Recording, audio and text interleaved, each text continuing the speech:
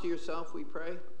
Help us to learn to love Jesus, be shaped to be more like him. And please help us, Lord, so that in the weaknesses that we feel, we depend on you. And we ask these mercies in Jesus' name, amen. You know, Christopher Columbus left Spain in 1492 in August. By October, he was in the Americas.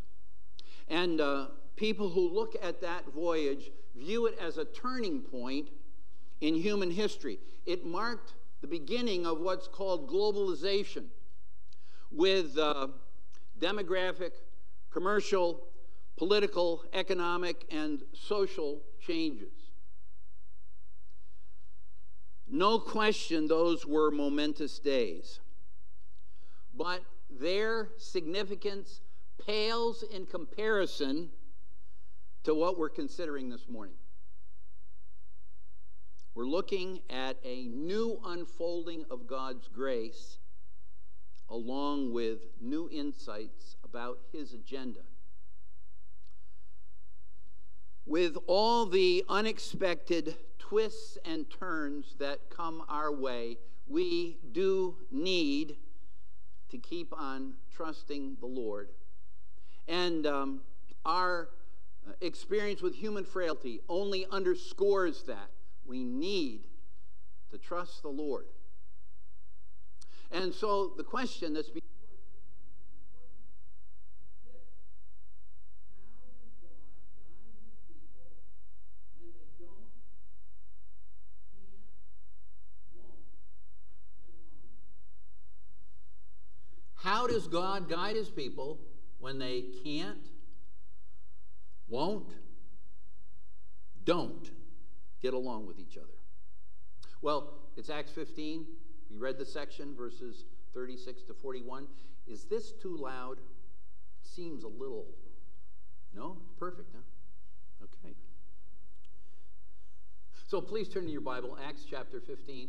We're going to look at that last section of the chapter. Now, Luke's theme grabs us right off the bat when we read it.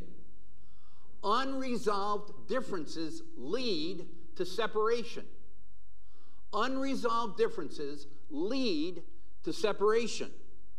And his movement of thought goes along these lines.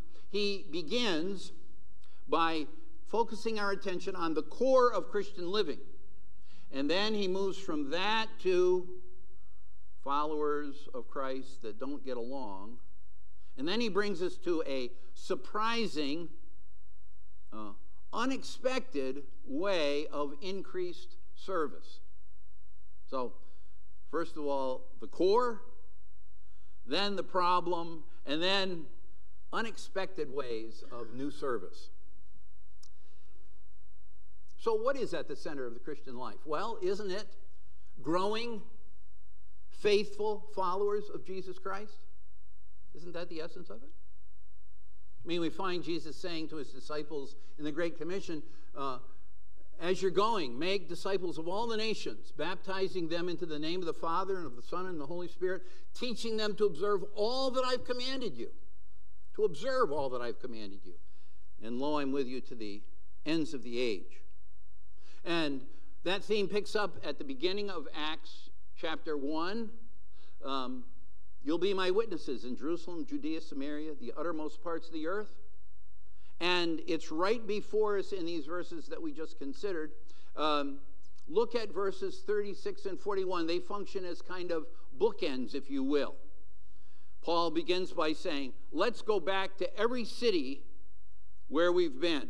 And Luke concludes this little section by saying, so Paul and Silas went to all the cities in Cilicia and Syria, strengthening the churches, caring for followers of Jesus. That's the overarching interest here. Now, Paul and Barnabas have come back from a great retreat up in Jerusalem. The council has met, and they have good news. Gentile believers do not have to be circumcised or adopt a Jewish lifestyle in order to be saved. They don't. I mean, who could ask for anything more? And that's a simple truth that runs through the Bible. It's for all the world to know. And Paul and Barnabas are now to pass that on. If you look at chapter 15, verse 23, you'll see that that's part of their commission. The council at Jerusalem says, okay, pass this on now as you go back and visit the churches where you've already been.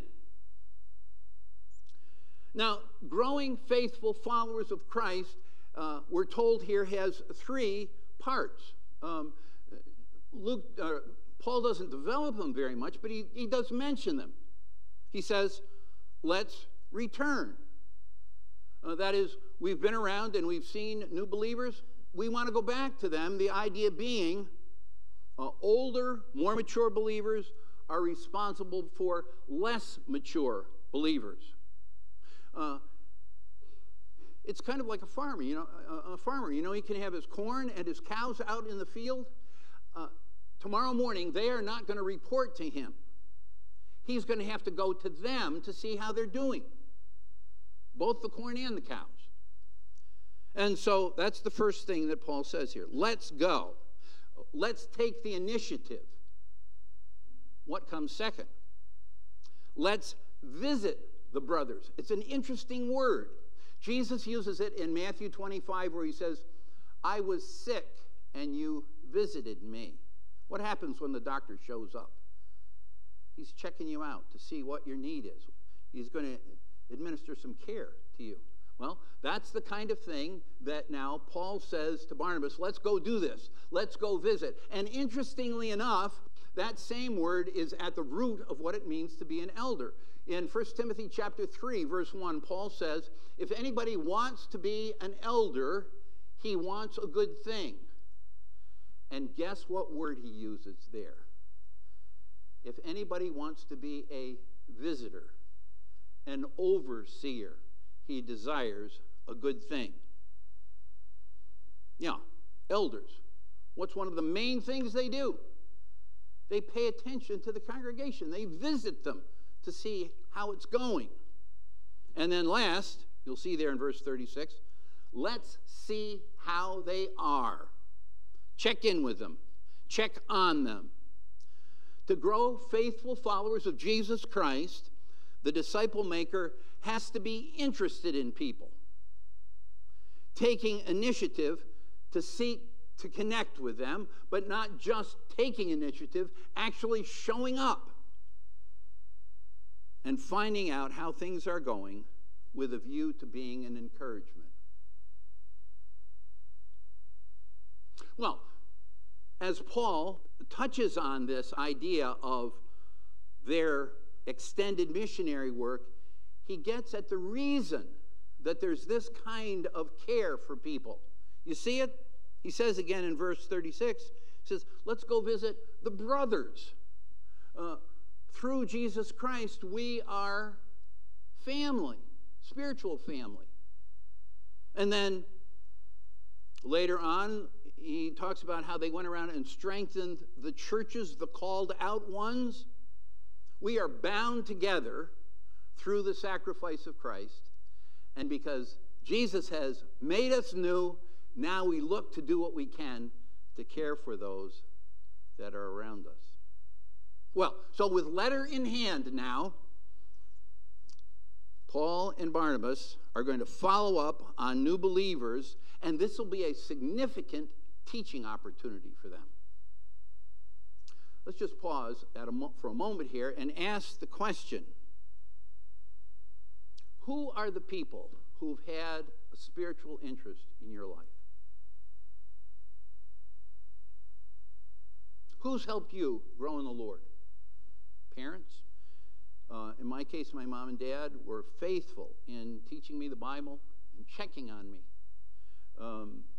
But other relatives as well. How about you? Sunday school teachers, youth worker, campus worker, small group leader, an elder, pastor? It's a privilege to help people grow to be more like Jesus. And so with the looking at it from one angle sort of gets us thinking about it from another angle. You've been touched by the ministry of others? In whose lives are you now seeking to be a blessing?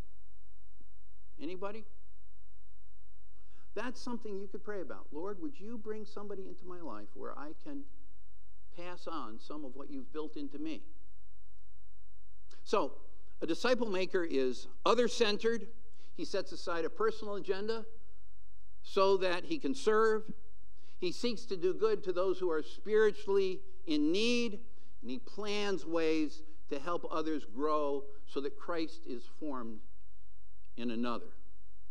Growing, faithful followers of Jesus Christ, then, is at the core of the Christian life.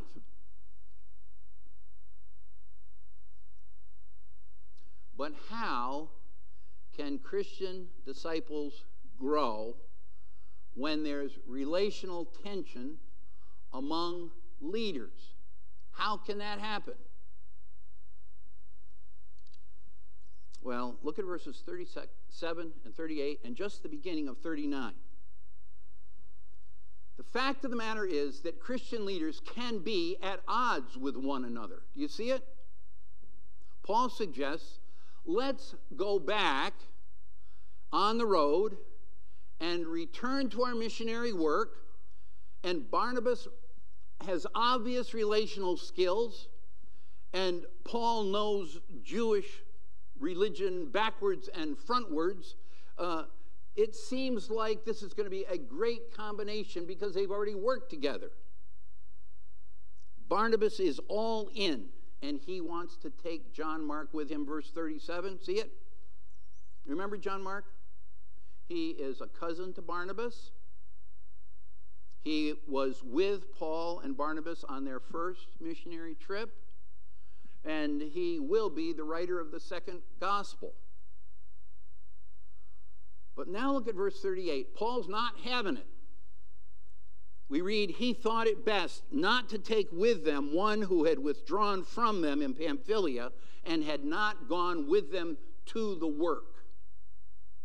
Now, suppose we had been flies on the wall and could have overheard this conversation. What might it have been like?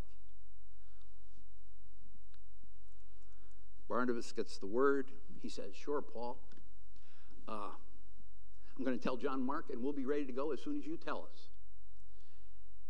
And Paul says, no way. We are not bringing him along.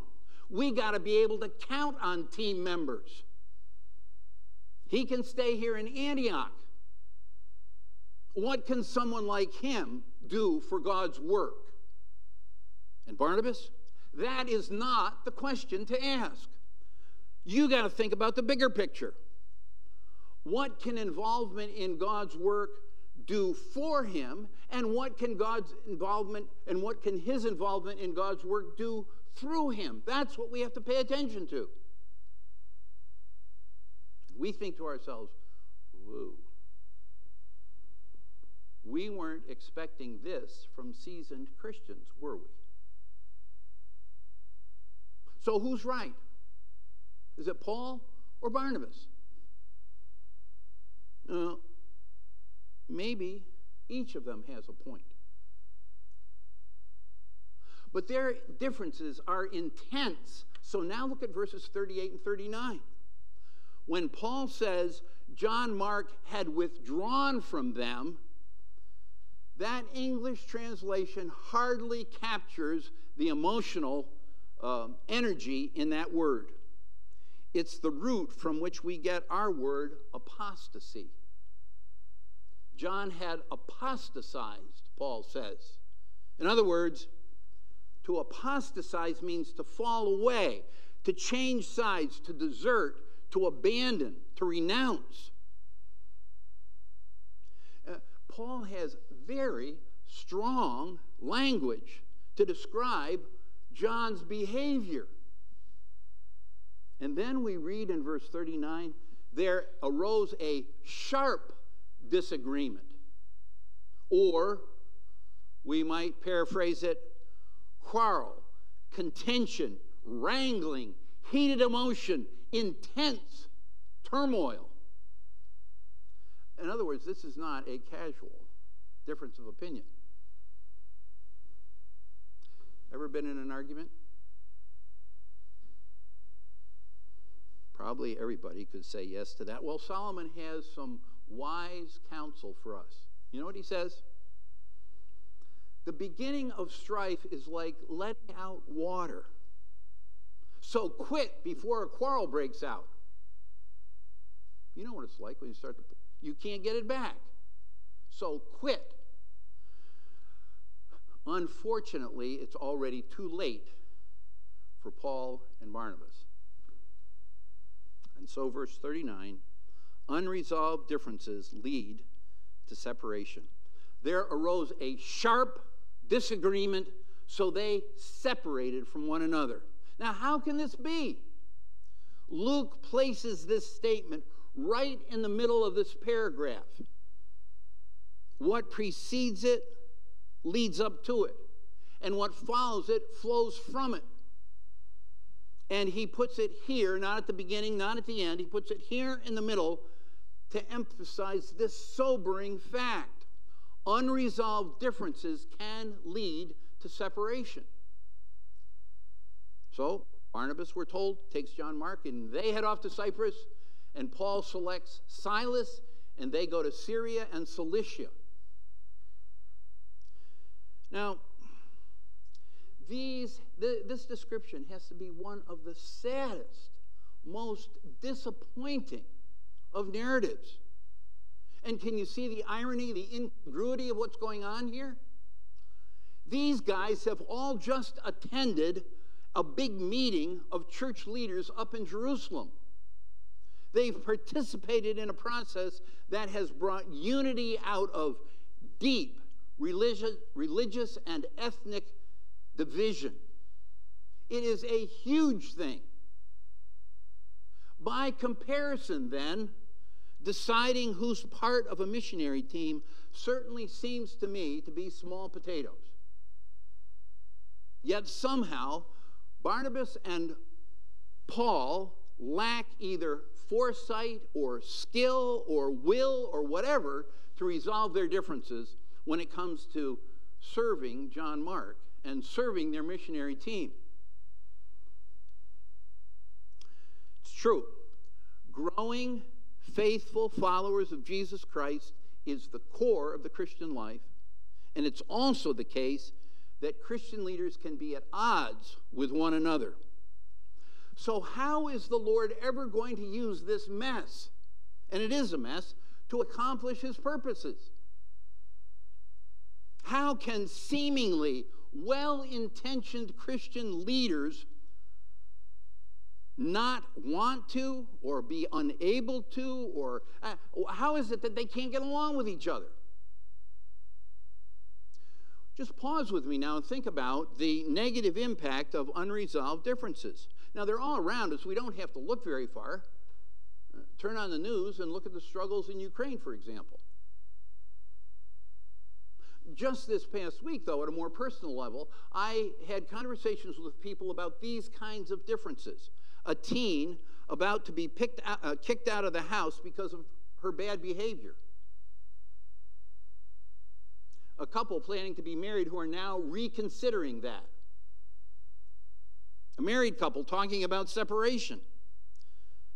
A family's distress at leaving a church where they've been members for a long, long time.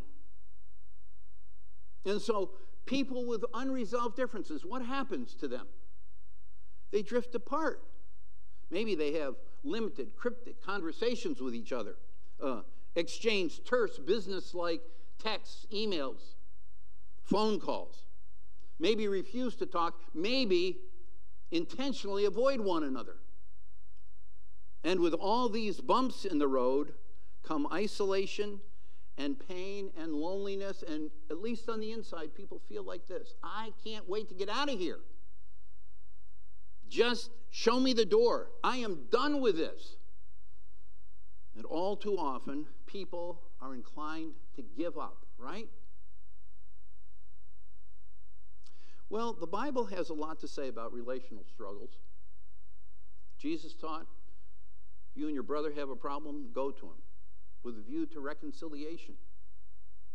And we just we just read a few moments ago. Be diligent to preserve the unity of the Spirit and the bond of peace.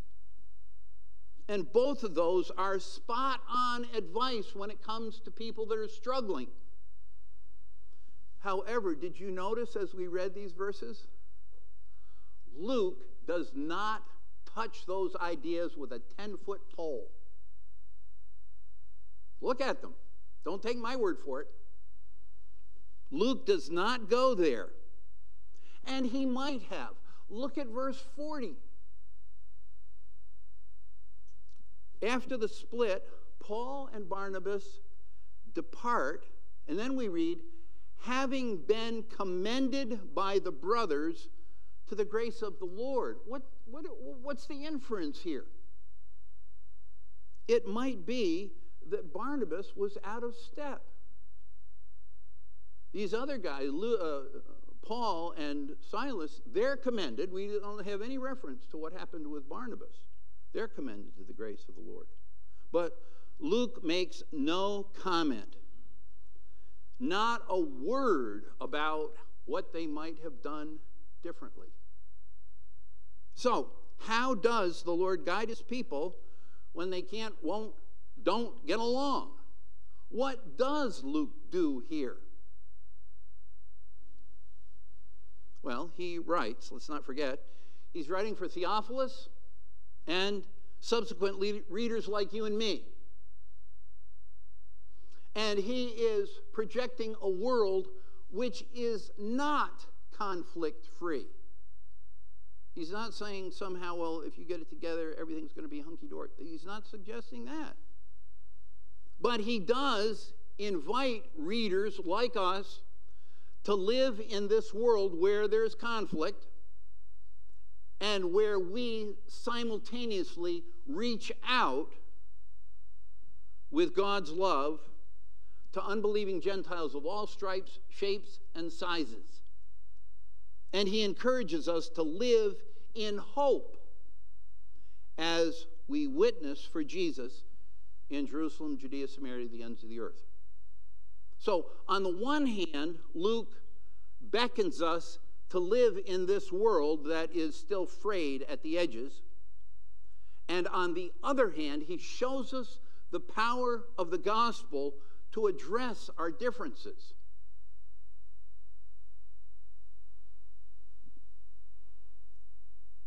So what happens?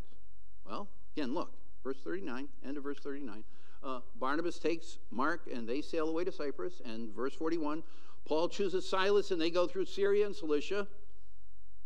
And these details point us in what direction? To the grace of God that he extends to his needy people. How so? In this mess, the Holy Spirit sustains Barnabas and Paul in their love for Jesus. He also enables them to set aside and rise above the personal hurts and disappointments so that they can keep on pursuing his agenda. They don't throw in the towel. And he motivates them to keep at the work that he had originally given them. Remember back in chapter 13, first verses? Separate Paul and Barnabas for the work that I've given them to do. He enables them to keep after that work. In other words, let me say it this way. What Jesus does in the lives of these people who are so troubled by the turmoil is this. He enables them to keep the main thing the main thing. One more time. Growing faithful followers of Jesus Christ is at the core of the Christian life. Christian leaders can be at odds with one another. But, and here's the big but, separation can lead to increased effectiveness. That's what Luke is focusing on here. Now, there are other things we might say, but in this passage, that's what he's stressing. Separation can lead to increased effectiveness. So here's God's word to you today. Keep the main thing the main thing. People all around you are lost and need the gospel. Therefore, pray for an opportunity to pass on the good news this week. There is new life in Christ, and it's the best. Keep the main thing the main thing. Be a model of hope in our fractured and contentious world. The Lord is bringing about the advance of the gospel all around us, and it's good news for people of all stripes and shapes that you're going to run into this week. So be a model of hope. And keep the main thing the main thing. Be gracious. Be gracious. The grace that we have received is grace we are called to give. Isn't that right? Amen. Let's pray. Lord, we thank you for your word. We thank you for this reminder to keep the main thing the main thing. I pray that you would motivate us to be people that love you and are not distracted from the smaller things of life that would keep us from telling others that Jesus is the lover of our souls, the Savior, who is making us new. Help us in that regard this week, we pray. In Jesus' name, amen.